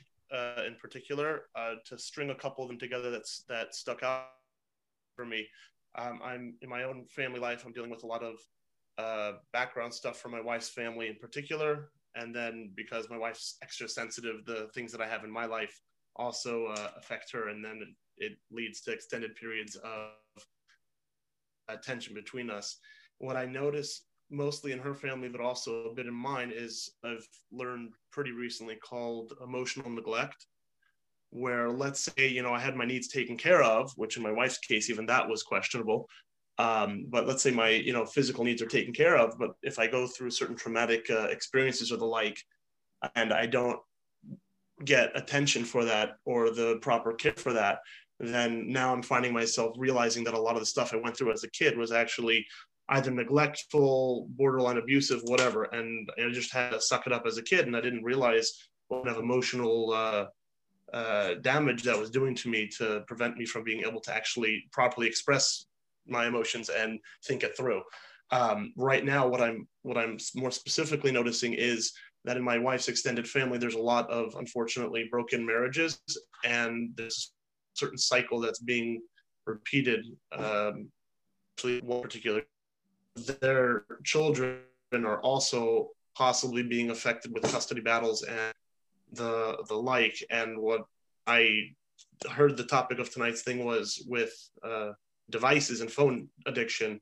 I noticed, at least in myself, let alone other people around me, that a lot of times, especially once kids start coming into the equation, that these coping mechanisms or these ideas of retreats, I believe, as you said before, where you go to it as a way to not have to deal with it right now, come and help. But I don't see myself having a support system available, because all the families of my age group, late 20s, early 30s and on, are just swamped with kids, jobs, and the like. And there's very little village available to be able to take care of that, even in an ideal situation, let alone the parents having their own traumas and extended families not being functional. So at this point, how else could I possibly have a coping mechanism replacement that would allow for me to, in a healthy way, address my emotional and social needs at this point? Wow. This question is probably really, it's a very important question, because I think most people your age are struggling with this exact question. Even if it's not major catastrophe, people in the 20s, 30s, they Can you summarize, Sonny? Can you summarize the global question for everybody?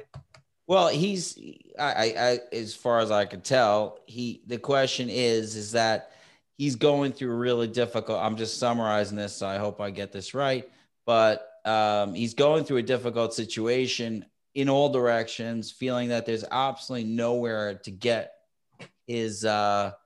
support and love and create a community for himself, because there's nothing available. It's just, you're just in this world alone, trying to raise kids, trying to pay the bills, and your wife isn't necessarily there for you right now because they're going through difficult stuff.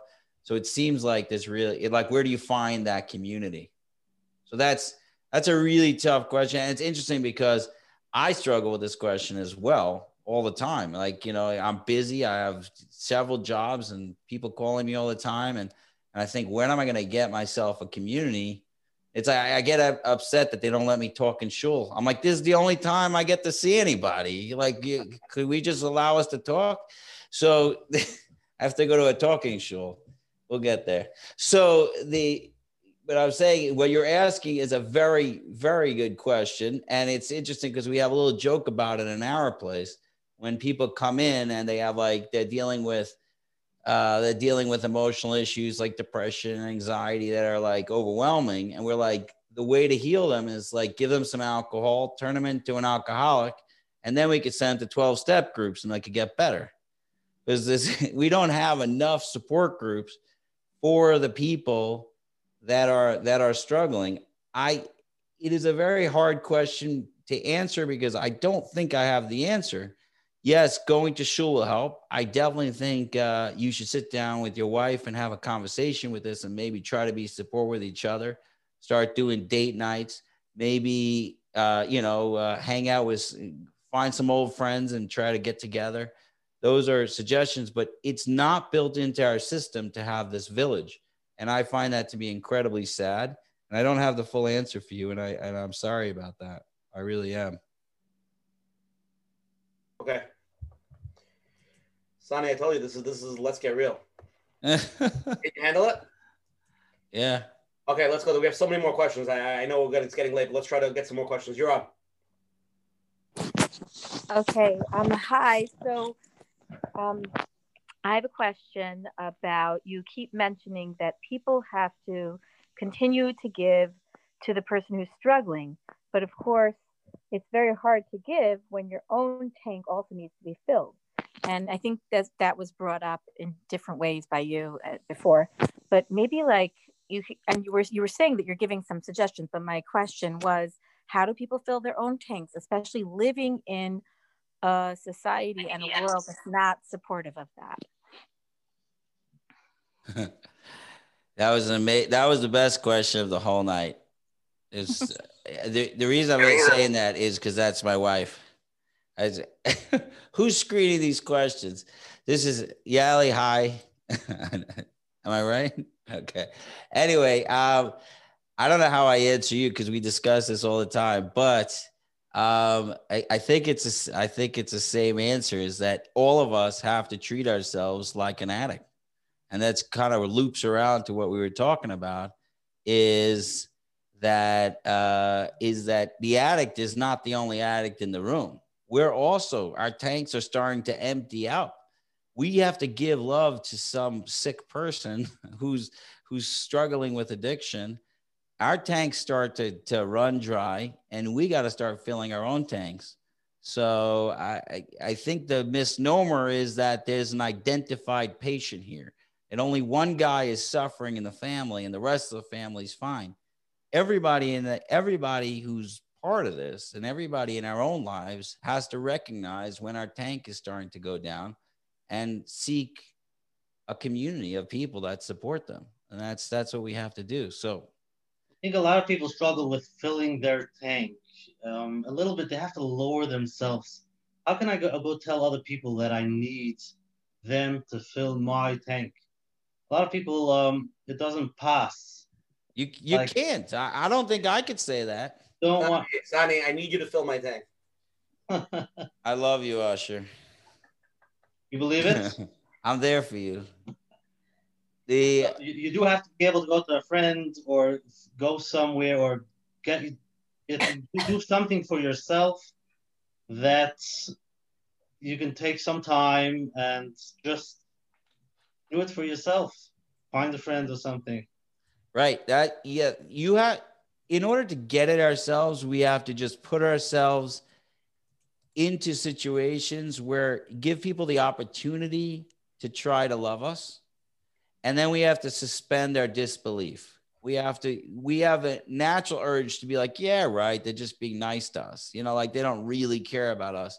Right. If I called them once, I'm not going to call them again. I went out for breakfast once. I should do it again.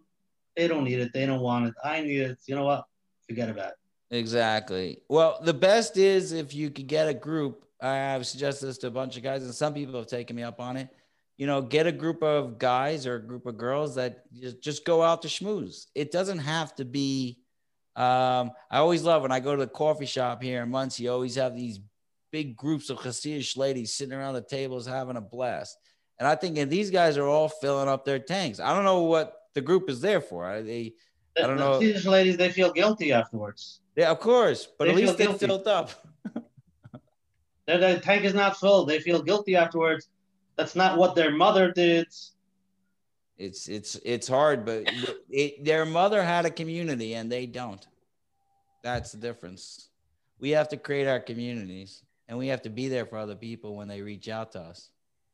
Okay, let's go. We have so many more questions. Let's go. You're on. Oh, hi. Can you hear me? Yes. Great. Thank you so much for taking my call, and this is a great program. So my question is, I have a problem with overeating, particularly at night after dinner. I eat pretty well and healthy during the day, but after dinner, it's not good. So my couple of questions. First is that, do I have an eating disorder, an eating addiction? I'm guessing you would, if I do, you'd recommend I go to a 12-step program. I've tried Weight Watchers. I've tried Noom. They don't work. I tried 12-step many years ago, and I didn't like it. And I'm thinking that maybe I approached it all wrong, that I didn't have this idea of building a community there or a village of love. I feel like when I went to the 12-step program, I was very critical of other people and feeling sort of jealous and frustrated by the people that were already much thinner and were successful.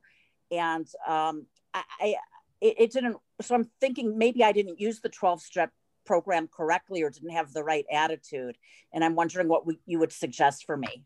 Okay. I just want to mention something. I got about 6 or 7 emails general about overeating. So when you read it, somebody just emailed me also a different question. I have 5 children. I rely on food for stress reliever. I feel like I have become an addict to food. I don't know how to deal with my stresses in any other way than eating. Any suggestions? I got about 10 of these types. I'm just letting you know. Okay. So first of all, I do want to talk about there's a certain thing that you mentioned, which is common with everybody.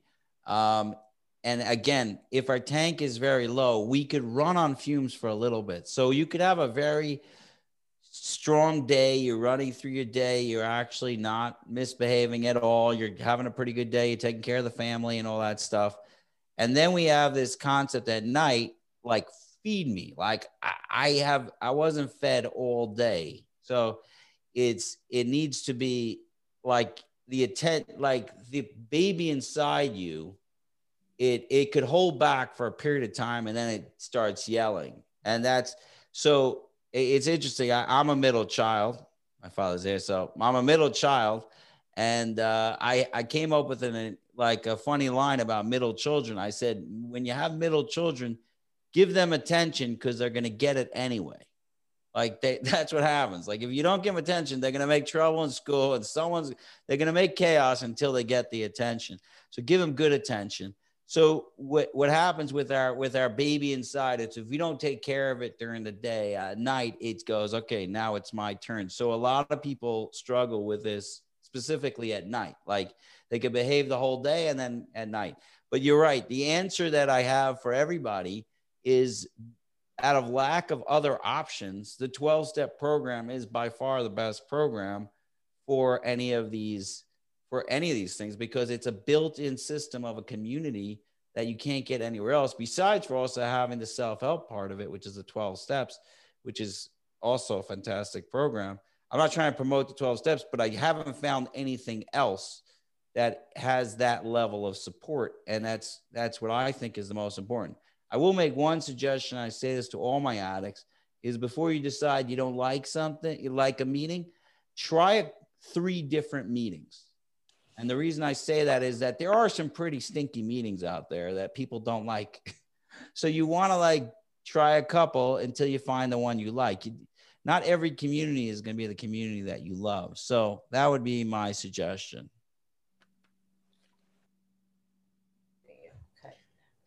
Okay, another live question. You're on. Hi.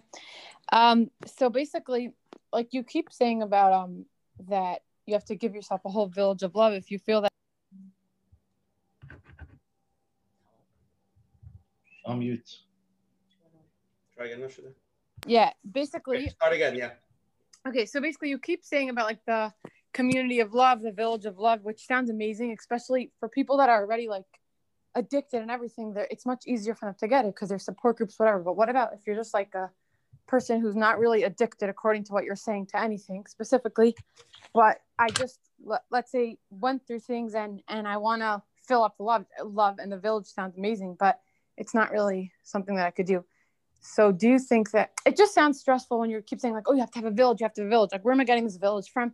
Could I like just be my own village? Like, could I give it to myself? There's Hashem.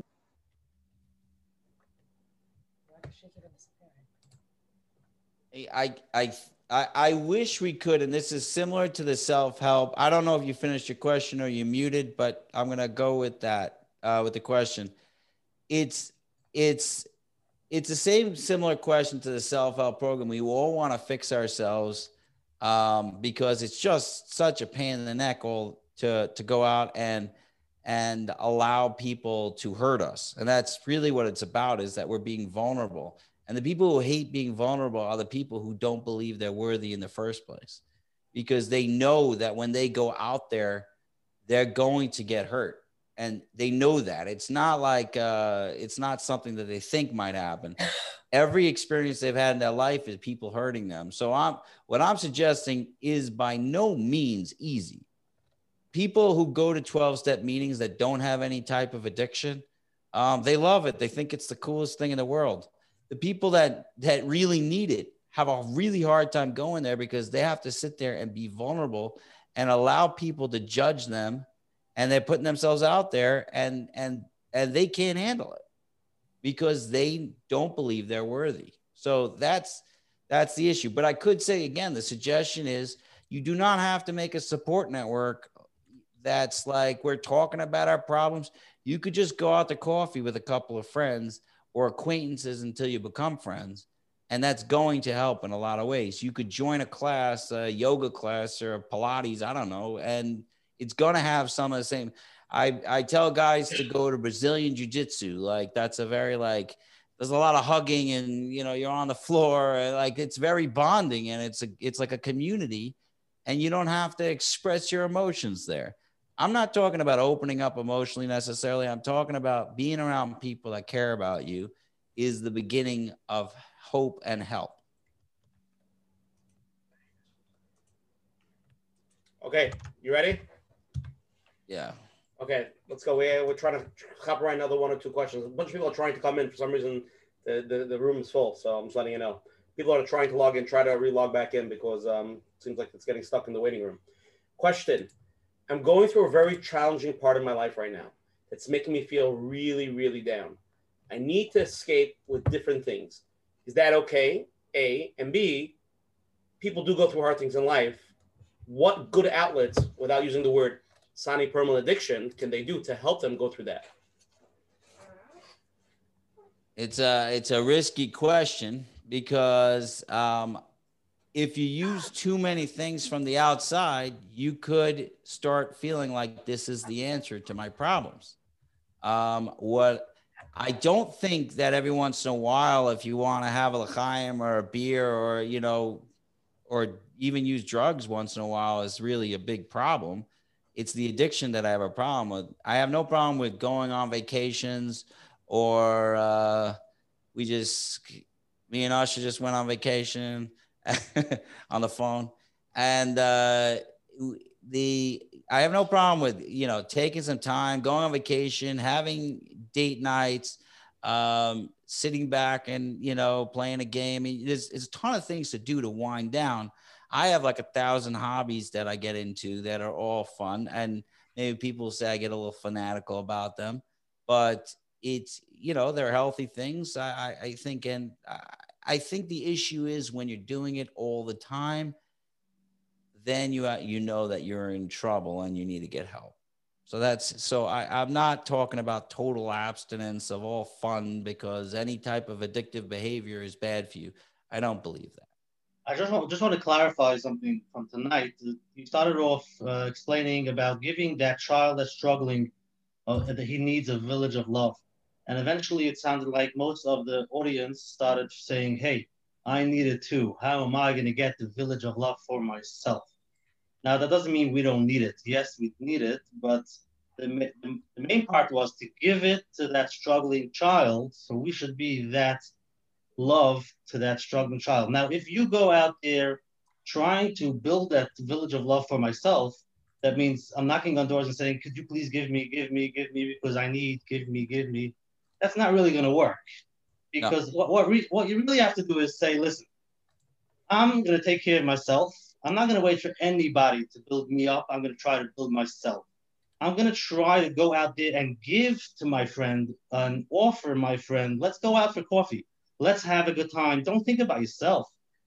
Try to get, believe me, your friend probably needs it the same way you need it.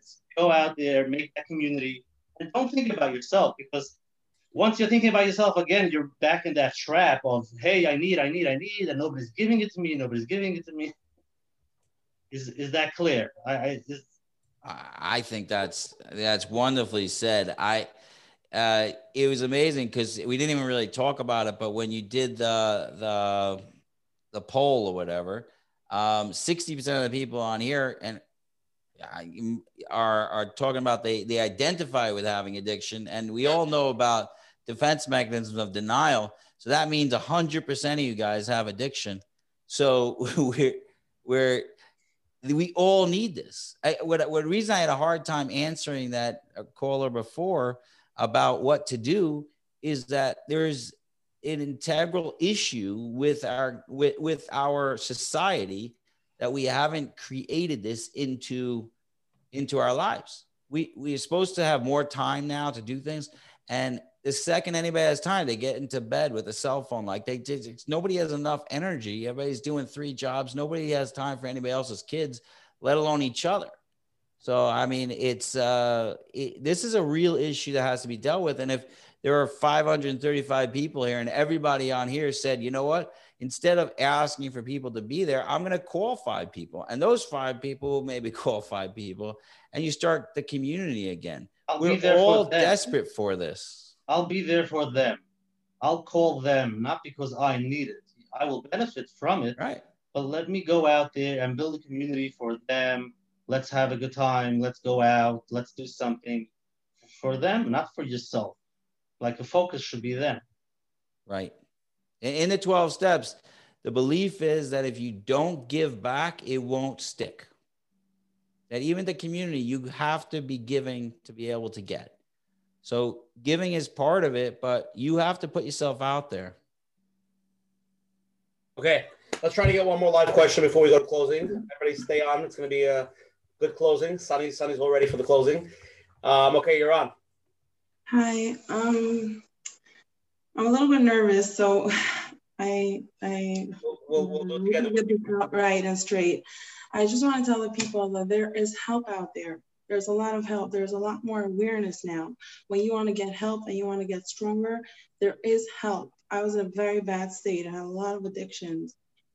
As long as you don't, as soon as you want to do it, you will get there. You just have to take care of yourself. I come from severe abuse and I got married to someone who also comes from dysfunction and severe abuse. And before we knew it, we had 2 kids. We had to make this work. And it's not easy. It's a lot of work, but you could do it. There is a lot of help out there. You have to search for it. And also to have the understanding where things are coming from. Know what codependence is. Know which addiction you have. Do your research. If you're not doing well, you're not functioning.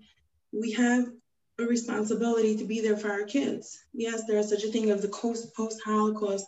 The parents weren't there for us, and all the struggles are coming in, and they're the Holocaust people that say, the generation now is more of a victim than they are, because we are struggling so much with a lot, with the abuse, the not, blocking out all the feelings, with a lot. I don't have to go into details of people that, went through had post-Holocaust parents or grandparents.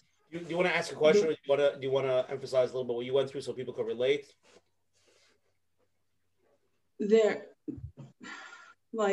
How could you make people more aware of their addictions? Maybe that, watching people around me suffer from addictions, not even being aware of it, like being in denial, like being in such pain, but still going there. Like, is there something that could wake them up? Do we need more exposure to show? I feel like it needs to be written out. I feel like it needs to be spelled out. codependent is this and this. You are suffering from this and this addiction. People are so not aware or open. There's a lot of help out there if you want it, and there is. I don't either have any support or any family to support. It's you have to search for it. It's hard, but there are ways, and it's a choice. Yeah. So I'm wondering if they're like, where can people make themselves more aware? Well, I think first of all, I appreciate all the things you said. I feel like you made my closing. So that was it. You should be aware. I'm just kidding, Usher. I'm going to make a closing to think of one. But what I want to say is that obviously awareness is something that's because of programs like this. And I've seen many other things that are going on, especially in our community, where there's a lot of awareness events, and there are so much things you could do to help yourself to get better in all these things, as long as you want to get better. My message, are we taking any more questions? We're not doing closing yet. We're going to go to closing in a minute. Don't do the closing. Have more. We're going to stop here. We're going to go from here to closing, and then we'll wrap it up because it's getting late. You ready? You ready to go to closing, Sonny? I don't know what it means, closing. So closing means that we're going to wrap it up, and you're going to say your final divrei chizuk, and we're going to end it with that when you're ready. Okay. I have some more questions. I don't want to go too much later, because people start like I start forgetting what program I'm saying. I think I'm the wrong program. I start talking about marriage or something else. I forget we're talking about addictions. It gets too late.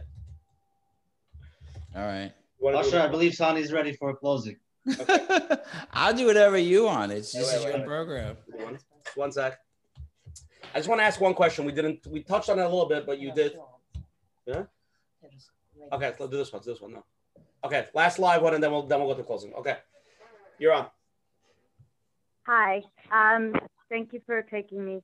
I'm a survivor of domestic violence, and I'm an advocate. I do a lot of podcasts, and I share my story, and I help others. So when you were talking about helping others, giving others, it's very healing. But I also had a lot of help. Before I get to my question, I want to just say that it's very important when you talk about 12 steps, there's different kinds of 12 steps. So for eating disorders, there's a 12 step for eating disorders. For domestic violence, there are domestic violence groups. Now they all function very similar, but they cater to those issues. So like a drug or alcohol, 12 step is going to be different than an eating order. They're going to focus on different topics, but the format is all pretty similar. So I just wanted to mention that. But my question is, my oldest, who's 23, was living at home up until, for about a year. And prior to that, he had gotten a lot of help. I'm a survivor of domestic violence, so I was abused, and my children witnessed a lot of horrific stuff. And he was abused as well. And I had gotten him a lot of help, like the best help. So I understand so much of what you're talking about because I went to a lot of the family sessions. And recently in September, behind my back, he decided he's going to live with our abuser, who he had not spoken to in 3 years. And as of now, he's not even talking to me. He blocked me and refuses to talk to me. So I had no choice but to go to an abusive ex-brother-in-law, begging him to reach out to my kid, who did start talking to me and then got mad at me again and cut me off. And he is brainwashed and manipulated. And I'm like, I don't have anywhere to go to get help. The community that I left, the religious community, they basically, except for the rabbi, like, didn't know how to handle domestic violence. This was 3 years ago, so I left the community. Other than my rabbi, and I'm not in New York, my son is in New York right now, and I have absolutely no one everybody's scared of my ex. So there's no one, and my son is brainwashed. His own uncle said to me, it's going to take a while to get to this kid if I'm even able to. He's so manipulated and brainwashed. And I'm like, I have no one to, I don't know what to do. I'm at my wit's end. I'm so scared for him because he's being re-victimized over and over and over. And he's stuck in this situation. And he had the best health. I mean, he was doing well. He had gone through a depression and picked up and left. And at 23 years old, I don't really have, my hands are tied. And if you can give me a suggestion or just maybe contact me outside of, if you have a suggestion now, I'd be very happy to hear it. But if you would rather tell me, maybe who I could go to in New York that could reach out to my son, right? He's literally like in a cult almost. Oh my God. That's how terrible. Okay, so I tell you the truth. I didn't want to say I don't know twice in the program, but I really feel sorry for your situation. It's horrible. I would definitely call Amudim. That's an organization that deals with all this stuff in New York. And they have a whole team of people that could help you out there. This is not really my specialty, so I don't know how much of a help I could be in this area. But I would definitely call Amudim. You could find their number. I don't have it on me, but it's pretty easy. Also, there's another organization called Broken Ties. They deal with actually a little bit similar but different. There's a lot of people that after marriage they go to therapy or they get remarried or they get married and then they get cut off from their parents after marriage. And there's literally hundreds of grandparents that don't talk to their kids. So you can definitely reach out to them. If you want to email Coach Menachem, they can get you in touch with them. It can be very helpful. They're trying to work on doing a program with us as well, but there are programs, there are organizations for this as well. Okay, Sonny, ready for closing? Here we go. Yeah. Okay, so whoa, not yet. Whoa. I'm closing. You're addicted to closing. First, I want to thank you, Sonny, for coming on tonight. There was hundreds of people here tonight, probably about 1,200 people here, maybe more. And Hashem will send it out to everybody. And it's tremendous chizuk. Obviously, there's a lot of people in pain. A lot of people, got their mind open. Everybody's looking for a village, and I see everybody running around the street. Where's my village? Where's my village? So everybody wants the village for themselves. We all want the self-help. But I think it was a tremendous awareness. Again, tonight's program was learned to Leil Nishmas, Rabbi Ksiel Yosef Ben Baruch, Shem Big Leah, Rabbi Waxman's third yard site. We also did it. We learned tonight also Leil Nishmas 3 people that were just nifted today. Rabbi David Soloveitchik, Rabbi Yitzhak Shiner, and Rabbi Dr. Abram J. Tversky. I'm sure Rabbi AJ is looking down at this. He's like hopping on us. So many years later, people can get on a program and reach out for help. It's powerful. And again, Refuah Shleimah to our common friend, Menachem Ben Devora. We appreciate it. Next week, we're going to have an amazing program for everybody on. Rafal Yukasil. Next week, we're going to have an amazing program with Ari Ben Shushan. Again, we're going to discuss. Everybody's here. Please come next week. It should be an amazing program. Can't hear you. Sorry. Next week, we're going to have Rabbi Ari Ben Shushan, and we're going to be talking about, Menachem, tell them what we're going to be talking about next week with Rabbi Ari. Well, we need some practical tips. Tonight was the awareness. We need some practical, if it's really possible to change. He claims it is. We'll find out. Ari Ben Shushan says he's been working with a group of people, and in the last few years, he's had tremendous change with them. Slow little steps, practical tips. Should be an amazing, powerful session. So everybody, please come and join. Again, I want to thank all the advertising sponsors like Scoop, Rabbi Yanif Chazak, Chayla Kaufman, Shul Summer from JCN, and I hope to see everybody next week. Menachem, closing words, and then Sonny Perlman.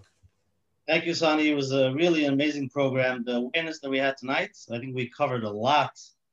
But again, it is awareness. And I do want to mention that when people go through these things, sometimes it's hard to hear question and answers, like question and answer. There's so much going on. Just by coming on a program like this and listening to the answers doesn't always, or usually doesn't heal their problem. And it's like we discussed many times, the grief that they have to go through, the denial, the whole process. Really, where you want to get to is the acceptance. No matter what you're going through, is to be able to say, listen, it's not easy and I hate it, but this is where I am now. And there's nothing really I could, sometimes in a situation where you can't really help anything, you can't fix it. And like we had Rabbi Yosef Ben Shushan mentioned with struggling teens, don't try to fix it. Many times you try to fix, you're just making it worse. Just be there. Be there and do not try to fix it. And if you try to fix it and you don't see results, and you feel depleted afterwards, it's sometimes a situation which all we can do is daven to Hashem. So thank you very much, Sani, for being here tonight. And hopefully, Hashem, the next week we'll be able to get some practical tips. And Hashem should help us all. We should get out of our problems fast, but only with Hashem's help. And with a little bit of shtadlus we can do. But sometimes it's taking care of ourselves, yes, and go out there, build a village for somebody else so that you have one. But don't do it for yourself. Do it for others. Thank you very much. Sani? Yeah, thank you so much, Menachem and Asher. That was quite an experience. Thoroughly enjoyed it. I've never done anything like this before, so I really enjoyed it. I guess I want to close by saying that I've had the privilege of, I've been in our place, which is in Brooklyn, working with teens for almost 20 years, and with running the Sober Living. And I've been able to see the absolute amazing results that happen with creating a village and a community for people. And so I'm talking from seeing the results, and it's staggering. I watch every day. I'm talking about someone who's doing phenomenal. That was literally in the depths of Gehenna. Like, it's the worst experiences you can imagine. I'm talking about how great they're doing right now. So I get to see it through the whole process and I'm able to use this to help all these people. And it's been working for so many years. And that's such a beautiful experience. When I'm sitting here tonight and I literally was staggered by the 60% of the people saying that they do have some addiction, and another 17% said maybe they have addiction. And then, a couple more may have been. So it's like, we're talking about regular people in the community. What I always want to say is that we're all going through something really tough. Everybody I know is struggling with something really tough. I don't think you have to wait till somebody is in the depths of addiction to come around and make a community for them. I think that is our responsibility, that we have to understand that we are living in a society that is not promoting these support networks and not promoting going out and being with people and, a communal barbecue or, it's not promoting this stuff. Everybody is stuck in their little worlds, and I don't blame any of them. Life is so difficult. But when you look around and you see how many people are struggling, if we all went out, and the suggestion was said before by Menachem, and if we all went out and forgot the idea of who's struggling, who's not struggling, does this person have a disease, does this person have this? It doesn't matter. It is our responsibility to make a support network in the community for everybody. And that, if I have any mission in life, is that we all should see everybody as someone who needs their tank filled.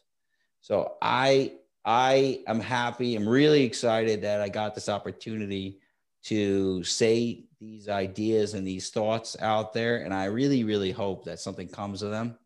And I love you all. Thank you. Thank you, Sani. See everybody next week. Same time, same place. Rabbi Ari Ben Shushan.